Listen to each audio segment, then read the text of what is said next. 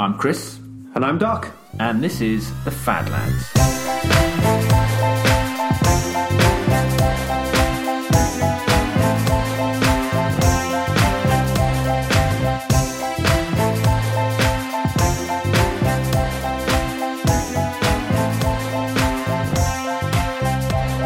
So, Doc, it's the end of the first month, and we are together. For the first time. How exciting. Where are we? We're in Los Angeles. And we're in your dining room, and we are going to catch up on how it was this month for us. So let's just remind everybody who was doing what. So I was doing 100 push-ups a day, and you were doing... I was doing intermittent fasting, which is fasting for 16 hours a day and eating in an 8-hour window. And then we had a guest, Emma, in England, who was doing... Wake up at 5 a.m. every day. Wake up at 5 a.m. every day. So I suppose the thing to reiterate to everyone is that we chose these things because we thought we could do them, and we thought they'd be challenging at the same time. But we also wondered if there was any benefit in those things. Is that right? Yeah, that's exactly it. We want to see in a concentrated period of time if we feel benefits, if we feel better, if we feel worse, what did we learn? Lots of different questions to answer. And so why don't we start with you? 100 press-ups a day. I've got to ask you, I asked you halfway through the month, you said you'd been pretty good. Yeah. How was the second half of the month? Great, yeah, it's been good. I've found it easier to plan my day around it to make sure that I get them done. Yeah. I found that 25 batches of 25 was easiest. I can just look at doing it 4 times. There are some days where you just get busy and you end up last minute before you go to bed. In fact, in bed, lights off. Gotta do 25 more. Jump out of the bed, get down on the floor, 25 push-ups, heart rate's up, get back into bed, can't sleep. Great. You did text me about, I think it was about a week ago, saying I had to do 80 press-ups just before I got into bed. Yeah, that was the worst. Apparently it's a myth that if you exercise before bed you can't sleep, but you'd be the best place to answer that. Is that true? I think it depends on what you think. So now that you've told me that, I will know that going forward and we'll be able to sleep perfectly. But because of the fact that I thought that it would mess up with my brain and my heart rate and everything else, yeah. So your mind starts racing thinking about other things. Yeah. Then you find yourself having trouble falling asleep.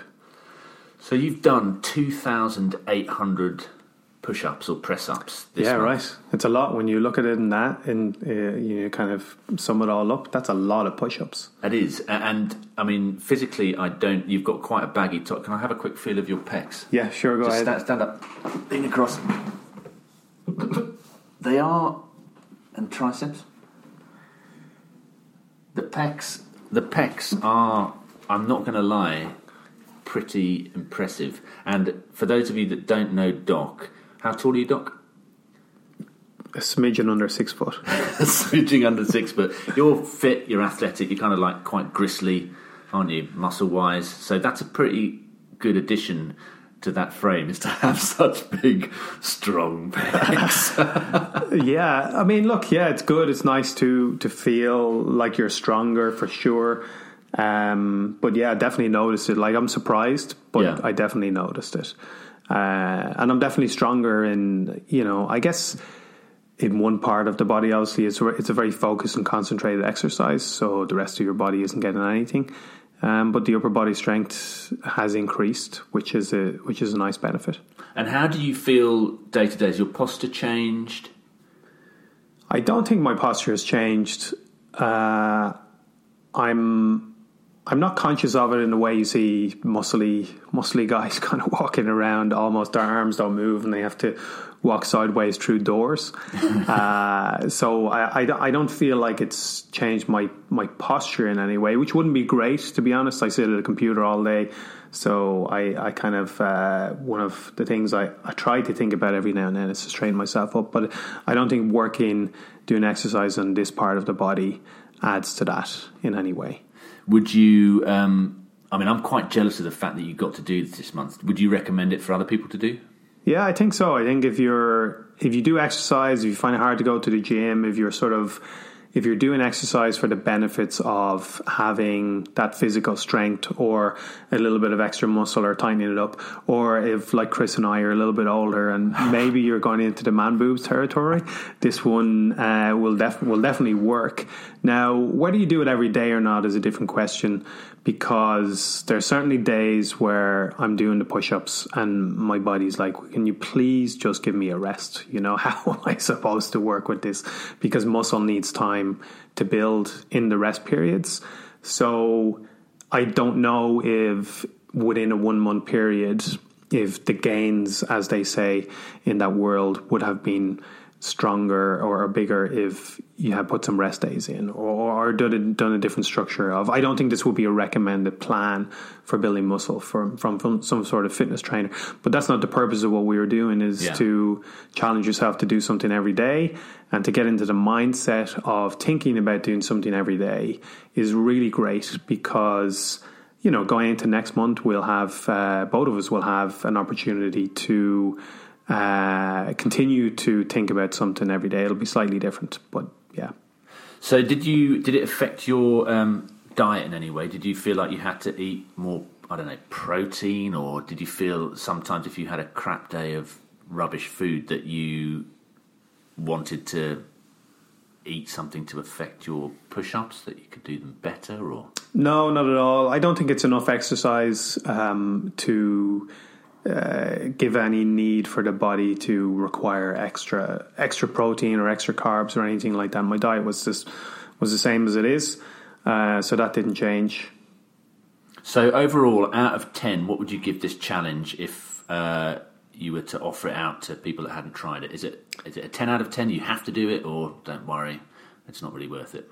I think it's overall probably a 7 out of 10, maybe 6 out of 10, depending. I think in the spirit of wellness and fitness and health and things like that, it probably comes in at around the same score as well. I sort of, you know, the last few days felt like maybe, okay, this is great, but actually, you know, what are the overall benefits? I'll probably continue to add push-ups into some sort of routine from now on. I hope we'll find out, because I don't find it to be challenging now, but I definitely won't do it every day. Right. Okay, so it's a 7 out of 10 for 100 push-ups a day. Yeah. Well done. Yeah, thanks. You should be very pleased with yourself. Yeah, happy enough. Can't complain. Okay, so intermittent fasting. Intermittent fasting. Yeah, it's been. I think personally, I think that's a tougher one out of what the two of us have set ourselves to do. Maybe Emma's is the toughest overall between the three of us. But intermittent fasting. So you're a month in. Yeah. You've had your 8-hour windows. You've had some travel, some challenges, things like that. How's it gone?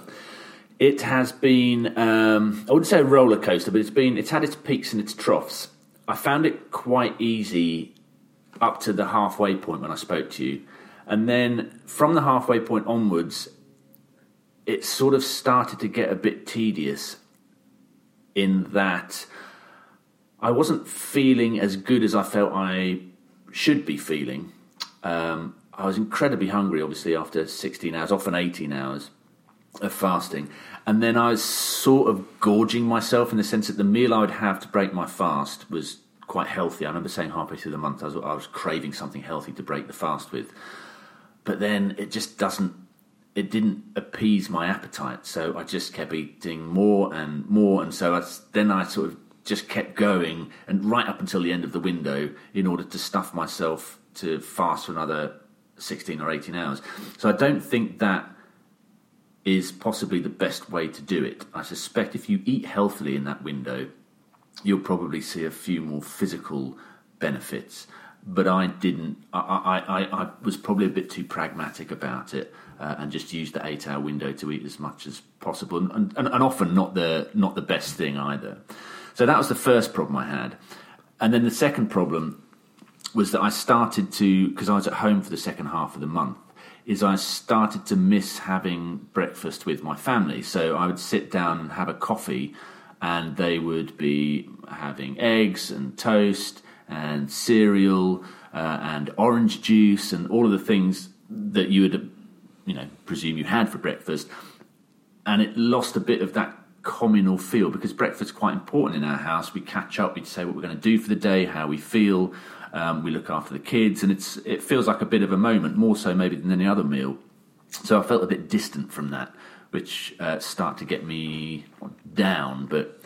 And do you think they noticed? Did they miss you not taking part in the experience, or, ask questions, Daddy, why aren't you eating breakfast? And to try to explain that to a child. Well, the 2.5-year-old would sometimes hold up a spoonful of cereal and say, Daddy, eat this. And I'm like, no, I can't, darling, I can't. Father's not eating. Because I'm a Victorian dad like that. But it was quite a weird thing, because she didn't understand. My wife didn't understand. She did understand, actually, but she just didn't really care so much, because I was having a black coffee with her, so that was kind of fine. I suppose the person that felt was missing out was me, really. I just felt that communal thing of sitting around a table I was sort of missing. And what do you think you learned about yourself, about food, about taking on a task like this? I think what you learn about yourself is you appreciate food a bit more, in that when you've not eaten for 16 or 18 hours and you're not allowing yourself to eat for that, you really have to think about the purpose of food. What is it? What are you getting from it? Are you getting nutrients from it? Are you getting just satisfaction from it? Are you fueling just out of habit? And I think probably what it will make me consider going forward is I will probably try and eat a bit more often and a bit less.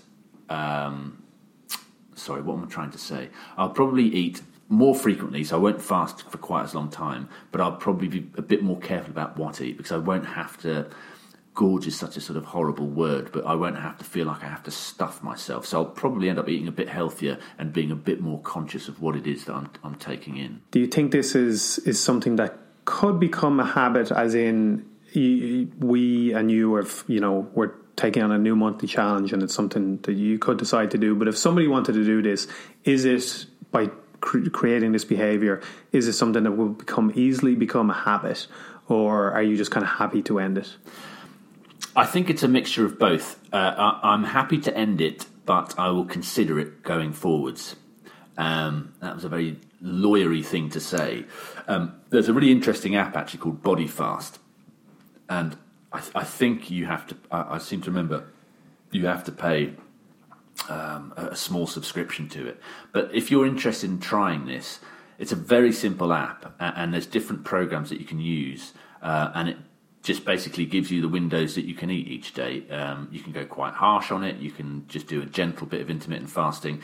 So I've downloaded that and I've paid for the subscription, and I've looked at the routines that they're setting, and they're actually not too bad. And I think doing a little bit of fasting every now and again is probably a pretty good way to sort of flush out not only your body but also your mind, because again, as I said, you do consider what it is you eat when you're fasting.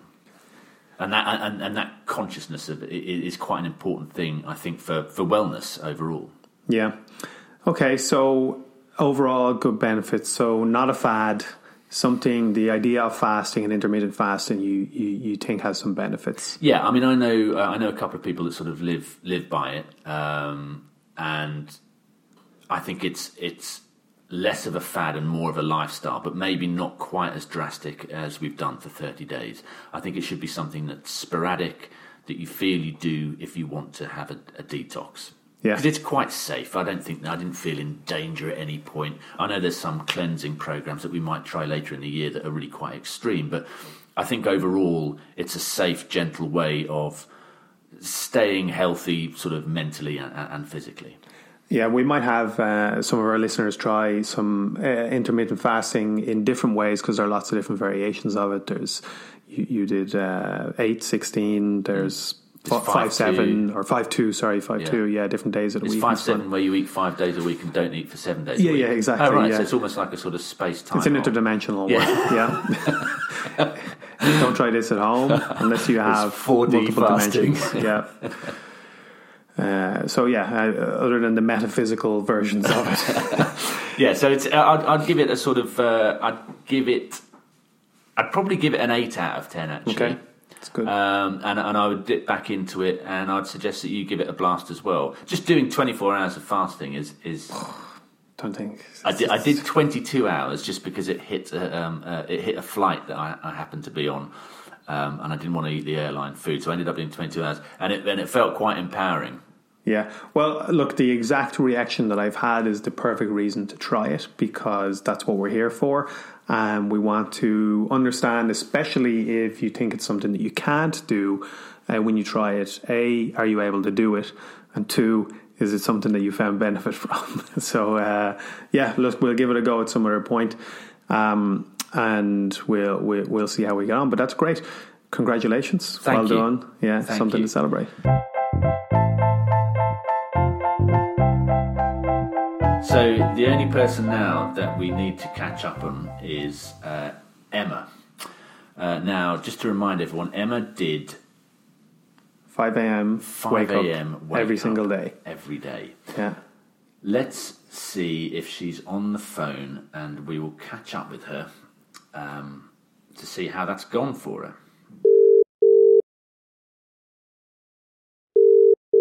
Hello. Emma. Yes. Hi, Hello. Emma. It's Chris and Doc. Hello. Hello, are, Chris and Doc. You are not live, but being recorded for the Fad Lads podcast. Are you aware and happy to consent to this? Yes, I consent. So what time is it in England? 6:30. 6:30. And you have now completed your entire month of getting up at 5 a.m. How was it overall? Did it stink? It was genuinely awful. Genuinely, I've been sitting today trying to think. Right, I'm a positive kind of person. So, what positives can I give this? But there's just an overwhelming feeling of awfulness. We're loving your honesty. Yeah. What was the low point for you? Hangovers, every hangover. There haven't been that many, to be fair, but enough. So hangovers made it obviously particularly difficult. What were the high points for you? Silence. Tumbleweed. Do you know what? Probably the first time I got up at 5, which is probably a couple of days ago, and heard birds singing. That was a high point. And what did you do? What did you do in that? What did you do in that space? What did I do when I heard the birds singing? Yeah. I thought, thank goodness, this means it's nearly summer and it is nearly over. It's nearly over. That's what I thought. Was it ever a little bit bright as we get towards the end of the month? Did you notice, with the birds singing, did you notice a little bit of dusk?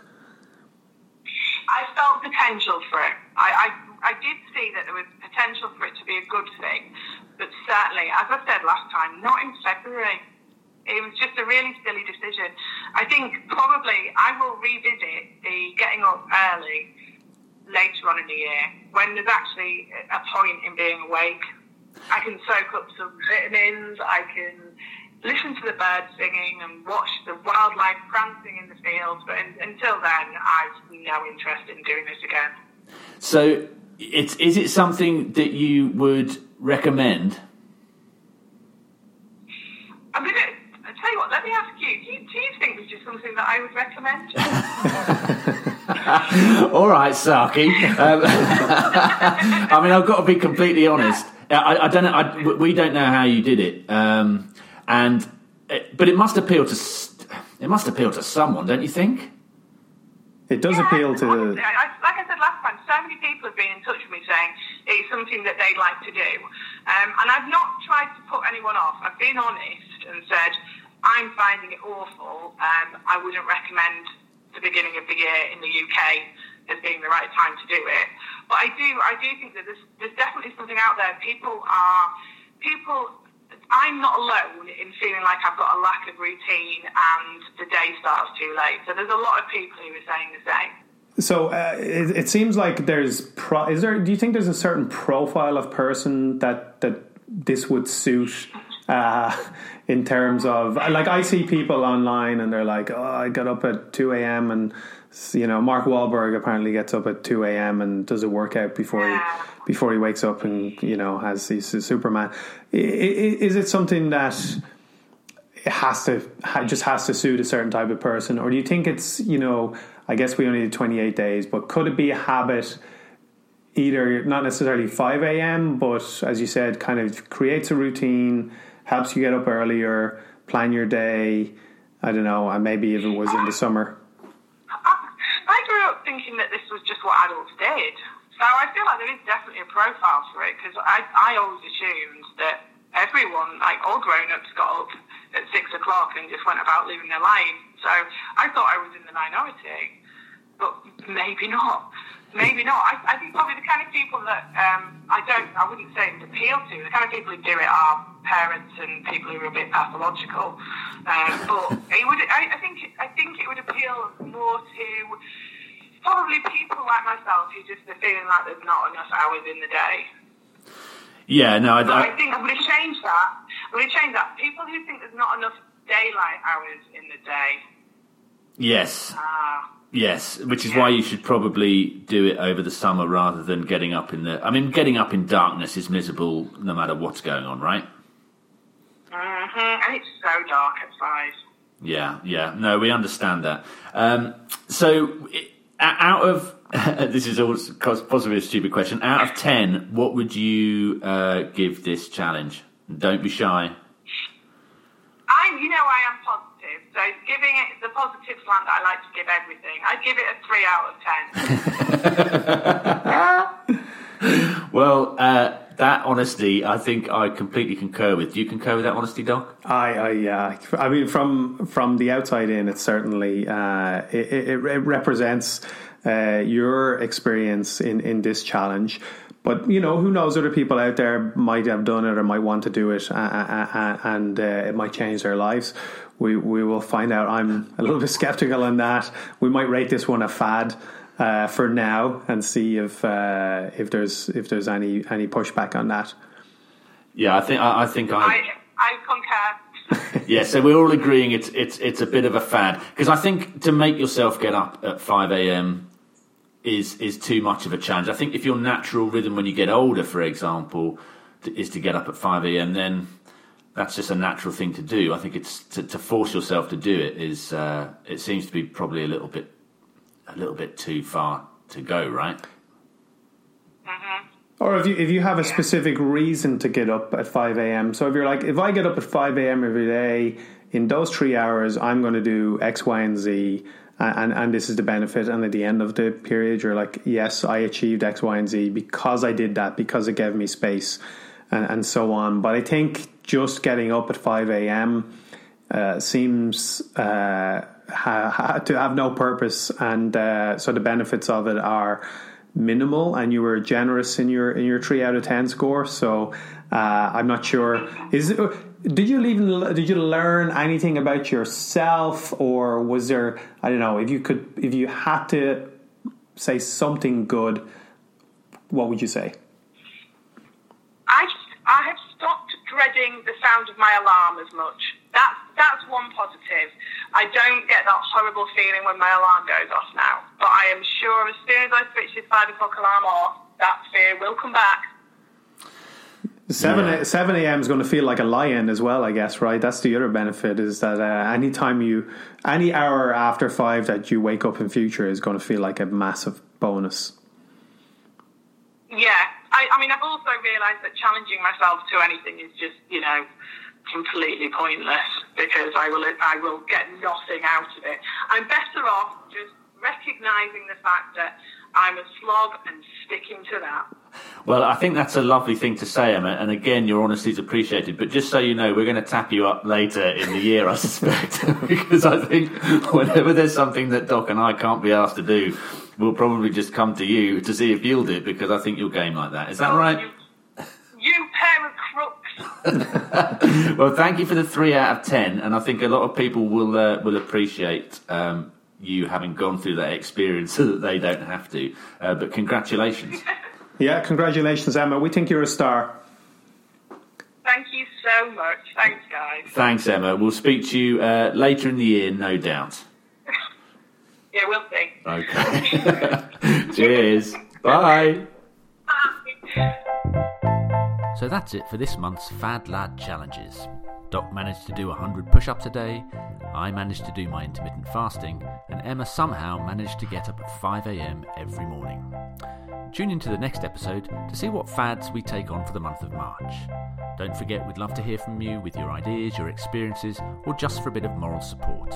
You can find us on Twitter and Instagram @OfficialFadLads.